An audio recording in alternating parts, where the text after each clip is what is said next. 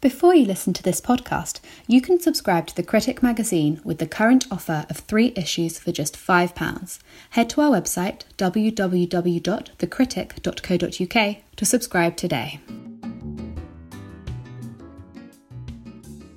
Hello and welcome back to The Critic podcast. This week, Natasha Engel, former Labour MP for North East Derbyshire and former Deputy Speaker for the House of Commons, discusses with Graham Stewart about the shift to online Parliament and why we should be wary about making it a permanent change. Also, Professor Jeremy Black considers how the current crisis has affected universities and what this means for their futures. Natasha, welcome to the Critic podcast. Thank you very much for inviting me. Well, not at all. You've been Deputy Speaker of the House of Commons back in the day when it was all done face-to-face. Now circumstances demand a different approach. You're sceptical about how this will work, but really it's a hybrid parliament, isn't it? There'll be some MPs in the chamber, but most sitting at home trying to get the right angle in of the back of their bookcases for the Zoom call. Is this hybrid system going to work, or is it the worst of both worlds? Well, I sincerely hope it does work, because I think under the current circumstances where parliaments can't physically meet, it's really the only thing that they can do. And I think at the moment it's probably more important than ever that there is a certain level of scrutiny over the decisions that the government is taking. So I think it's really important to make sure that it does work. And there will be technical glitches and it will go wrong. And I'm sure there'll be moments of hilarity, but they're just going to have to make it work. I mean, my only problem was that I think that there will be a sort of a group of people who will see this as an opportunity to usher in a virtual parliament in the longer term. And my worry is that, we don't really fully appreciate, and maybe this will make us appreciate, we don't fully appreciate the physicality of Parliament and why that's so important, and that people's physical presence in Parliament and the fact that you've got 650 members from various constituencies around the country all coming together and discuss matters of the day, I think is something that is really important, and I hope we don't lose that in our sort of switch over to Zoom.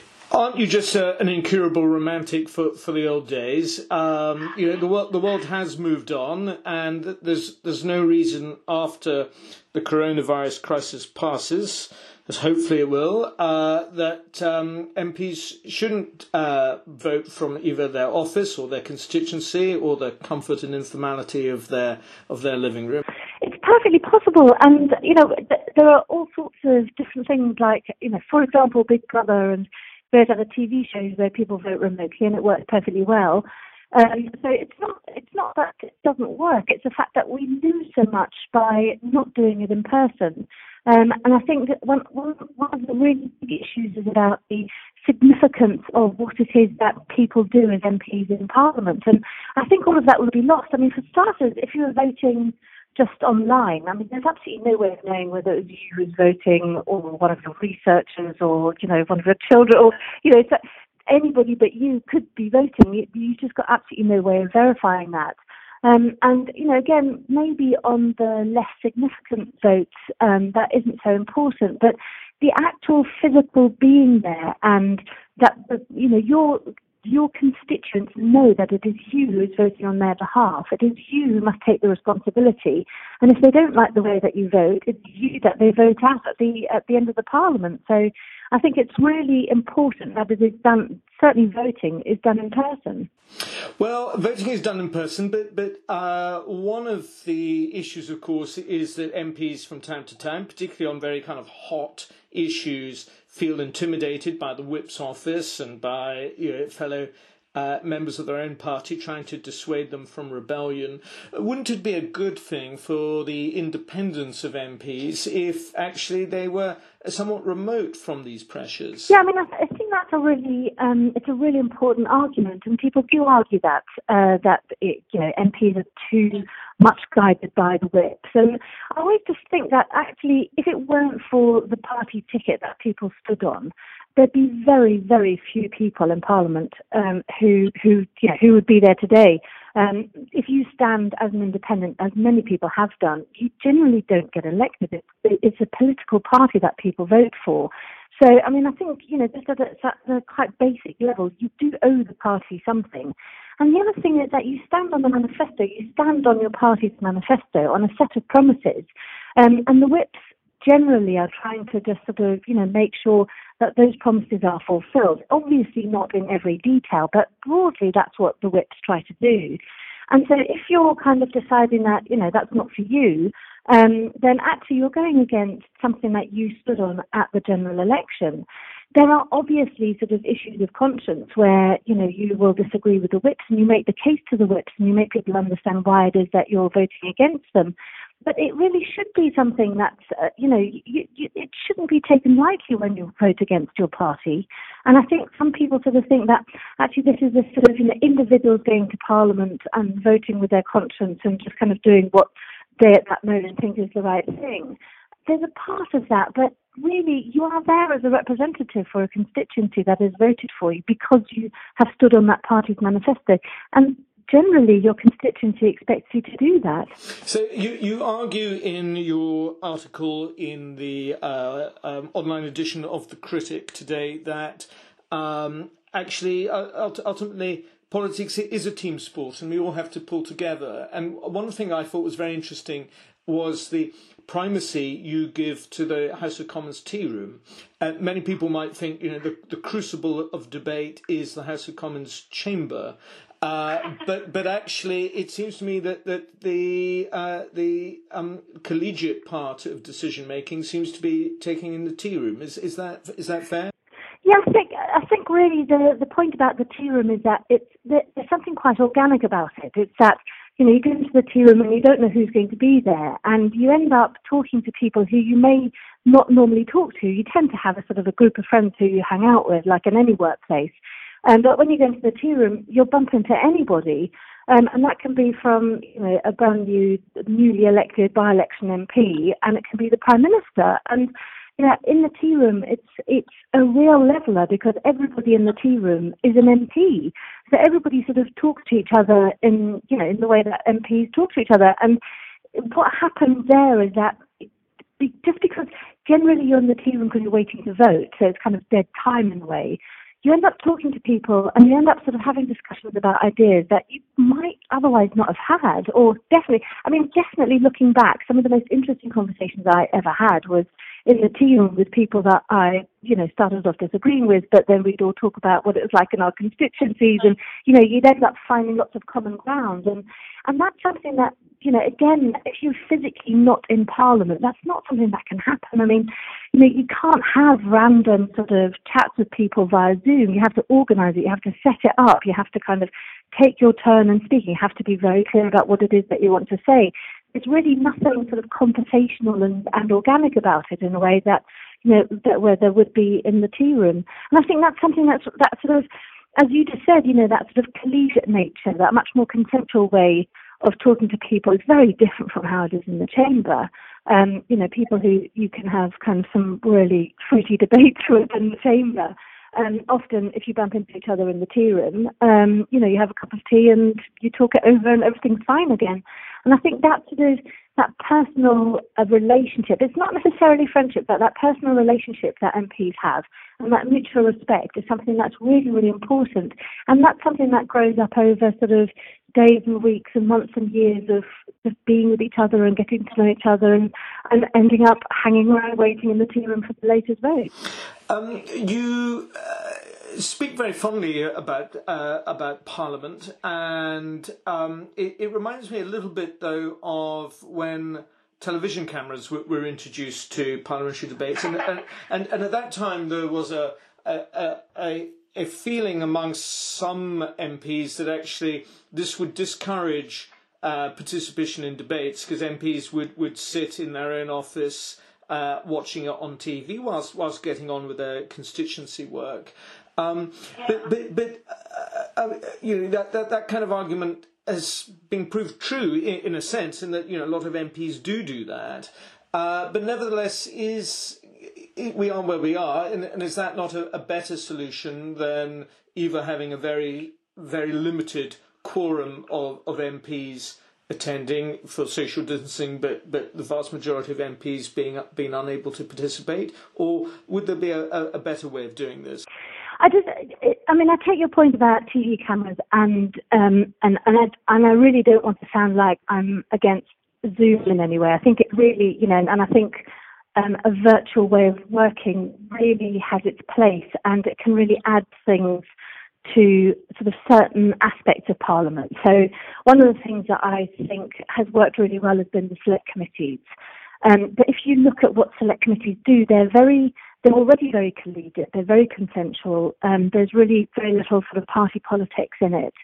And it's a much sort of calmer way of, and longer term and much more in-depth way of gathering information, asking questions, waiting and listening for the answers, which is very, very different from how a debate is conducted in Parliament. So I think for something like a select committee, having Zoom on top of having the meetings and having the physical evidence sessions is really great, and that really adds something.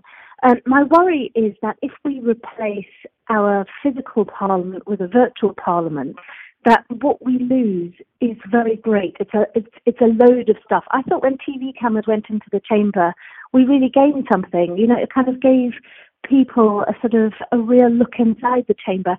I also thought, I don't know whether you remember that after that Michael Cockerell programme about Inside the Commons, what happened after that was the Commons saw what TV cameras at sort of eye level rather than TV cameras sort of looking down from the top, and what a difference that made and how that really made people feel like they were actually in the chamber. And since then, they've kind of changed the TV angle and they've got much higher definition. And that's absolutely fantastic. I mean, it really is like being in the chamber. And I think any experience like that kind of brings people closer to their Parliament is a really good thing.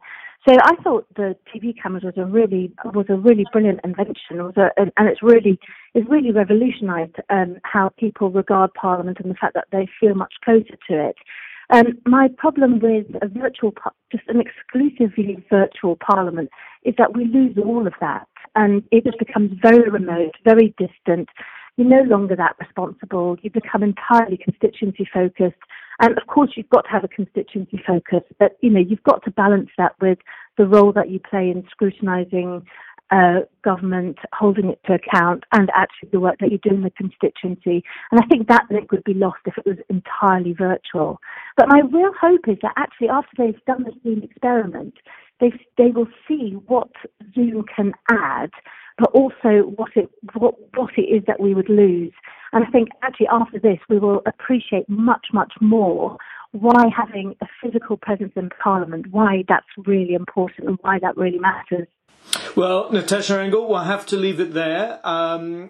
We will see how this experiment goes and how much of it remains by hook or by crook after the coronavirus recedes into history, where we hope it belongs. But thank you very much for joining us. Thank you very much. Thank you.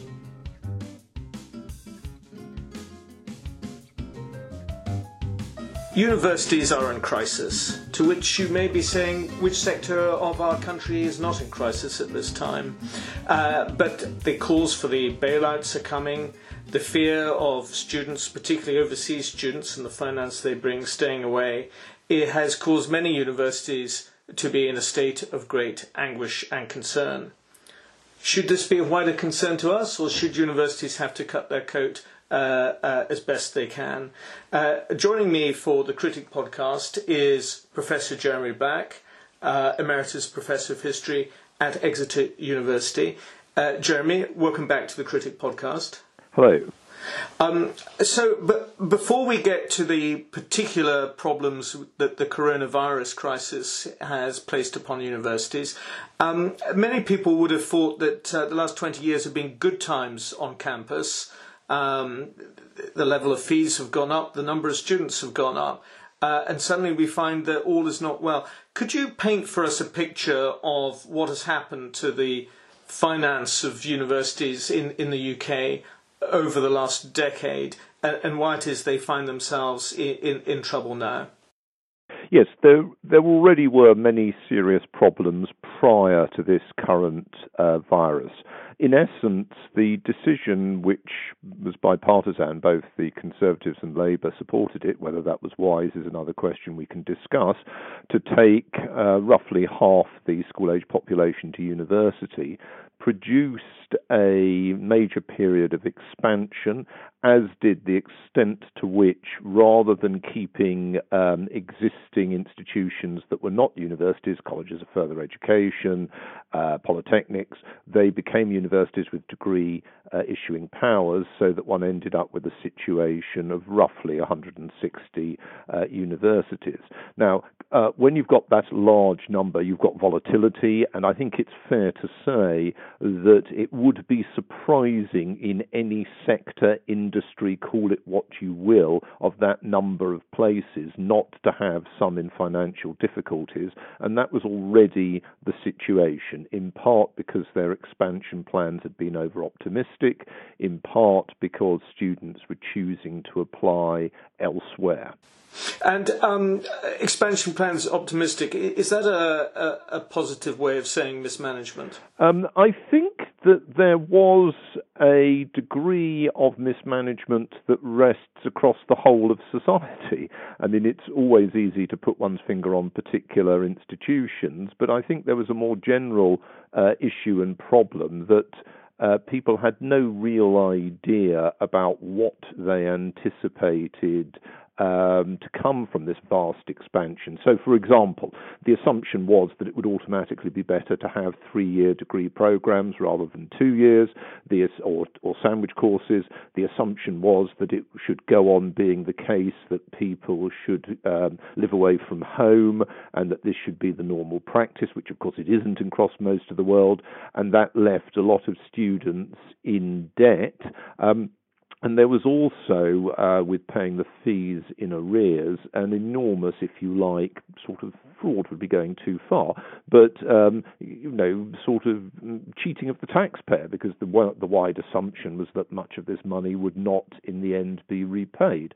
So there were already very serious problems of mismanagement, which I would say was primarily a matter of governmental mismanagement by the governments from really the 1990s onwards.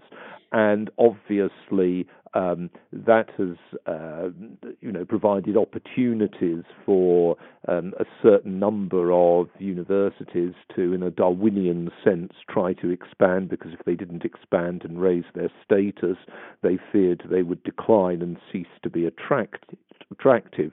But the major problem was that government hadn't thought it through. And that was a failure of government policy of both stripes, the Blair-Brown governments and Cameron onwards. Yes, I think I'm a Conservative, but I think it's fair to say that the Conservatives didn't really think it through either. They came along with the sort of standard phrases which had been used by both the universities and by Labour about a knowledge economy, without considering adequately whether the existing provision was actually the best way of providing that and the most efficient way or effective way of providing it in cost terms to government and to society and to the students. So I'm afraid to say I think it's one of the many ways in which the faults and flaws one associates with New Labour were sustained by Conservative governments. Clearly, this is affecting some universities more than others. Can one generalise by saying it's those new universities, particularly those created out of colleges and what were polytechnics in the last 25 years, that are by and large in crisis, or actually are the funding problems much wider than that? Funding problems are wider than that. I mean, and partly it depends upon whether one's looking at the immediate virus issue. The virus issue, in effect, has hit what you might regard as some of the best universities hardest, because they are places, one's thinking of University College London or the London School of Economics or Warwick, which are places of international reputation, which in a sense fund themselves and therefore cross-subsidise their UK students by taking in thousands upon thousands of of foreign students, particularly Chinese students.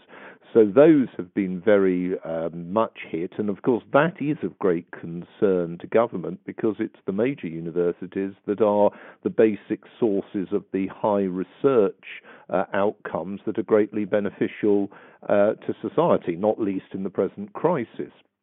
So that is one thing. But I think if you were looking at the longer-term funding crisis, partly it's some of the newer institutions, but partly actually it's some of the older institutions which didn't really have an enormous amount going for them other than the fact that they were universities. So shall we say there have been problems in places like Hull or Bradford or Aberystwyth, all of which have been hit by the expansion of other universities and by not having any particular distinctive status to award insofar as they're giving degrees.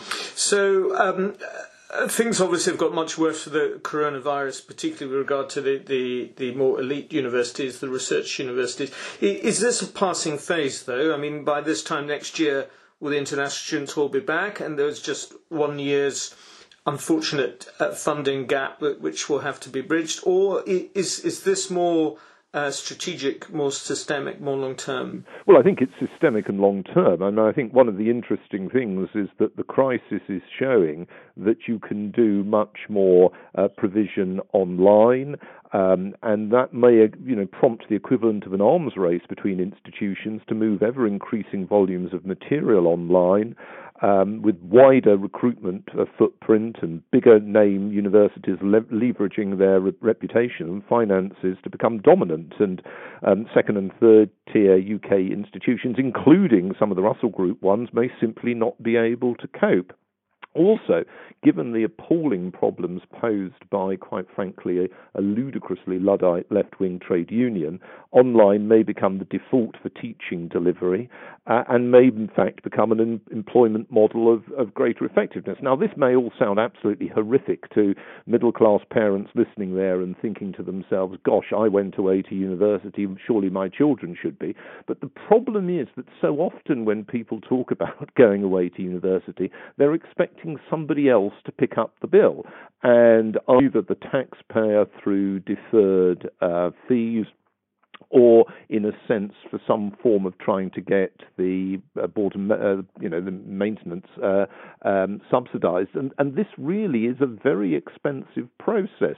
So what we should be looking for is trying to find ways to deliver good and effective teaching, which doesn't require people to spend 3 years living away from home at some considerable expense. And you could argue that that latter model has only been sustainable because interest rates are so low. And interest rates being low affect, obviously, pupils and parents borrowing for them to go to university, but also institutions borrowing to enable them to keep going with their working capital and also to fund their long-term investment programs. So you could argue that the whole current situation is very deeply flawed, and that in a sense the crisis represents an opportunity, first of all a need to deal with very short-term issues, but also an opportunity to think to the longer term about how we want the system to be organised. Not, of course, that there's likely to be any such thought by anybody apart from the universities, who will all scream, plus the staff, plus the students, for more money. But actually more money is, whilst it may be a short-term palliative, is not really a substitute for long-term thought about issues, as I discussed in my piece in The Critic, issues such as considering how far we're going to expect 3-year residential universities to remain the norm, considering how best to fund postgraduate and the research side as opposed to sort of bread and butter undergraduate courses. And, before somebody shouts at me about Matthew Arnold and the idea of the university, I'm not sure that a lot of the degree courses now being offered or the nature of the teaching of them would match Matthew Arnold's idea of the university, or indeed the Robbins Report's idea in the 1960s. So I think one needs to be very clear-minded about this. A certain amount of the provision is not what we would regard as an adequate way for people to spend 3 years. So I think that element needs to be considered. And there's also the question in a crowded Ireland of real estate. Universities are sitting on a lot of city centre and near city centre real estate. If there is less of a need for the residential component for higher education, it may well be the case that some of that real estate could be actually used to finance change in the sector without it needing to be a drain on the central exchequer. So I think that is something that can really be considered, and maybe some of the institutions pressing very hard for relief at the moment should be asked about what they are doing to try and achieve greater value out of their real estate, including maybe selling or releasing it. Not necessarily a good moment at the moment, but something they should be thinking about over the next 5 years. So I think there are very difficult questions. I'm not sure that, quite frankly, the sector is the best place to work them out, but then I'm not actually sure who else has the capacity, either intellectual or otherwise, to think about it, how best to do it.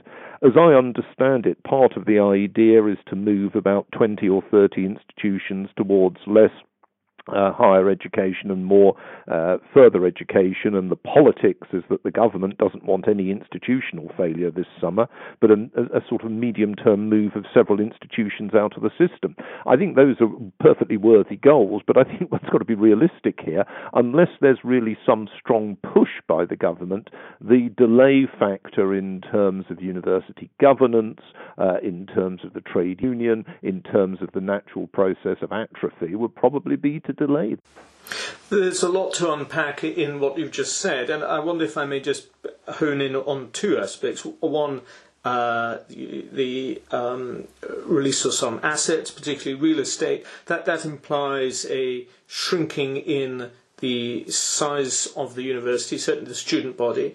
And that could be achieved in one of two ways. It could be more home students, or it could be just a smaller university in terms of its enrolment. And that begs all sorts of questions about, therefore, reversing what has been the revenue-raising policy of the last 20 or so years, which is, the more students, the more money. But secondly, when you talk about, rethinking the package that a university offers, more online lectures and so on. I mean, could that ultimately just devalue, though, what a university is, if it's really just a degree awarding body and a lot of the actual coursework is done online? I mean, people might as well just sit on YouTube watching TEDx lectures and getting their knowledge that way without the expense and trouble of going to university. Well, let's just take the last one. There are three real components that one's talking about: research, postgraduate education, and undergraduate education. The most numerous is undergraduate education. Probably from the point of view of the country as a whole, research, as we're seeing in the present crisis, is the most important, and postgraduate education at the international level is the biggest income earner. So I'm not sure that necessarily, if one is talking about significant changes, that you are actually throwing away the value of a university. Second, as we're seeing at the present crisis, there is a lot of online teaching, and whilst, as I said, people like yourself and myself, we're slightly different in age, but we're both people that went through a system that was much more benign in many sense to students, think it's obviously an axiomatical thing that one benefits enormously for 3 years away. The question is, whom is going to pay for it, and particularly when you're talking about such a large portion of the population, which was not the situation when we were there. So I'm not sure I would accept quite your sort of stark divides, and one could end actually at the last point just simply that you've made. If students do not wish to actually avail themselves of the opportunities, then probably they shouldn't be at university. And that is not doing any good to have people going to university on that background if it's simply enabling a government of any stripe to fulfill some kind of quota of opportunity and a university to balance its books. And I'm not sure that that is achieving purposes, and I think most people know that. They may not wish to discuss it publicly, but I think most people know that.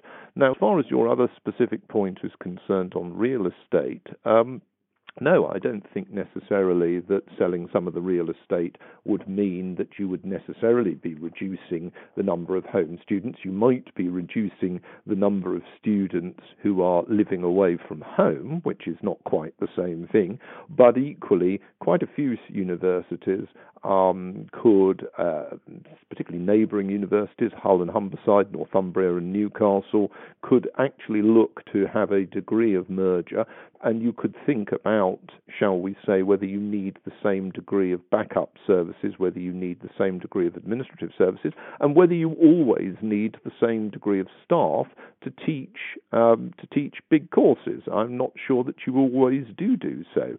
And you're obviously idealizing small group teaching, which is marvelous, but most, if you can afford it, but most institutions don't do it anyway at the undergraduate level. So I think one has to be wary of establishing that as a model.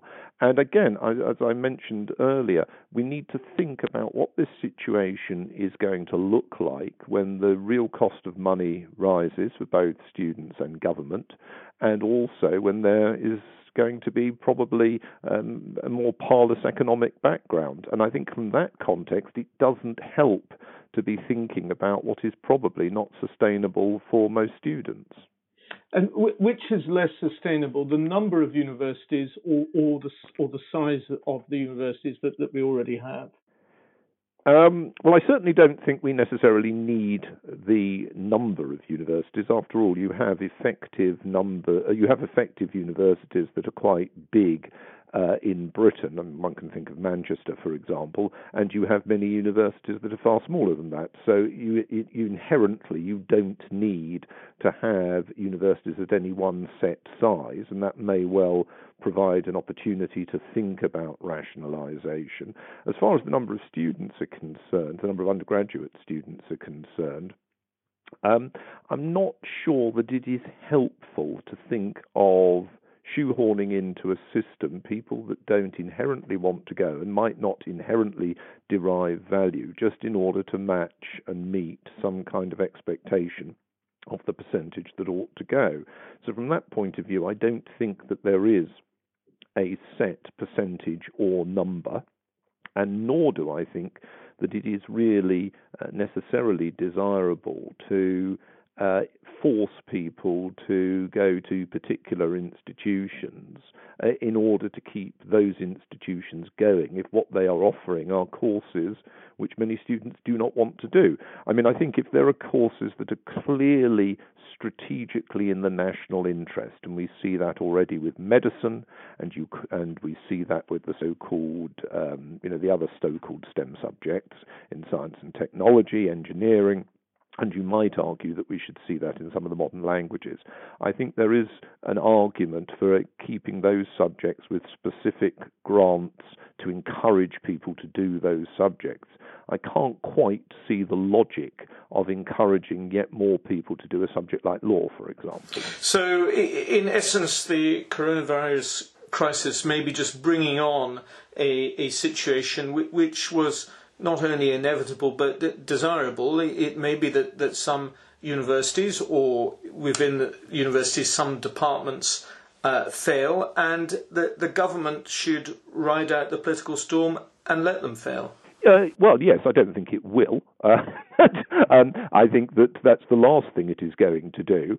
And I think that what we're going to do is limp on from crisis to crisis. I mean, had we been having this discussion 6 months ago, we would have been talking about the way in which the union, of which many academics are not members, that the union, because it was unwilling to think through changes on the pension scheme, was actually producing a very poor service for students. I mean, it's rather funny at the moment to think that academics who were on strike, not all academics were, plus National Union of Student people who were actually not criticising the strike, are now telling us that it's absolutely outrageous that the system may be in greater difficulties.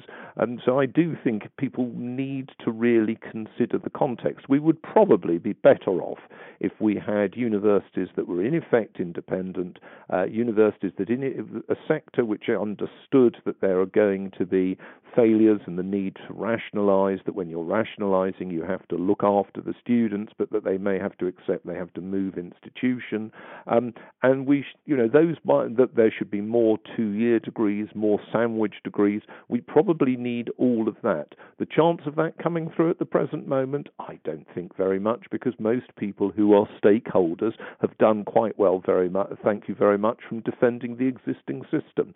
But I think you and I have enough understanding of its flaws to know that that is not providing the best service to the students nor the best service to the country. And finally, Professor Black, how soon will this crisis break?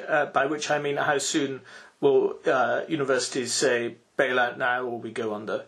Oh, I think that, palliatives will be found to stop them going bust, but I'm not sure that that is sensible by any means, and I think it's just a case of sticking plaster. I've been talking to Professor Jeremy Black, Emeritus Professor at the University of Exeter. Jeremy, thank you very much for joining us. A pleasure. If you've enjoyed listening to the Critic podcast, why not subscribe to have the magazine delivered to your door? Subscribe today with the offer of 3 issues for just £5 by heading to our website, www.thecritic.co.uk.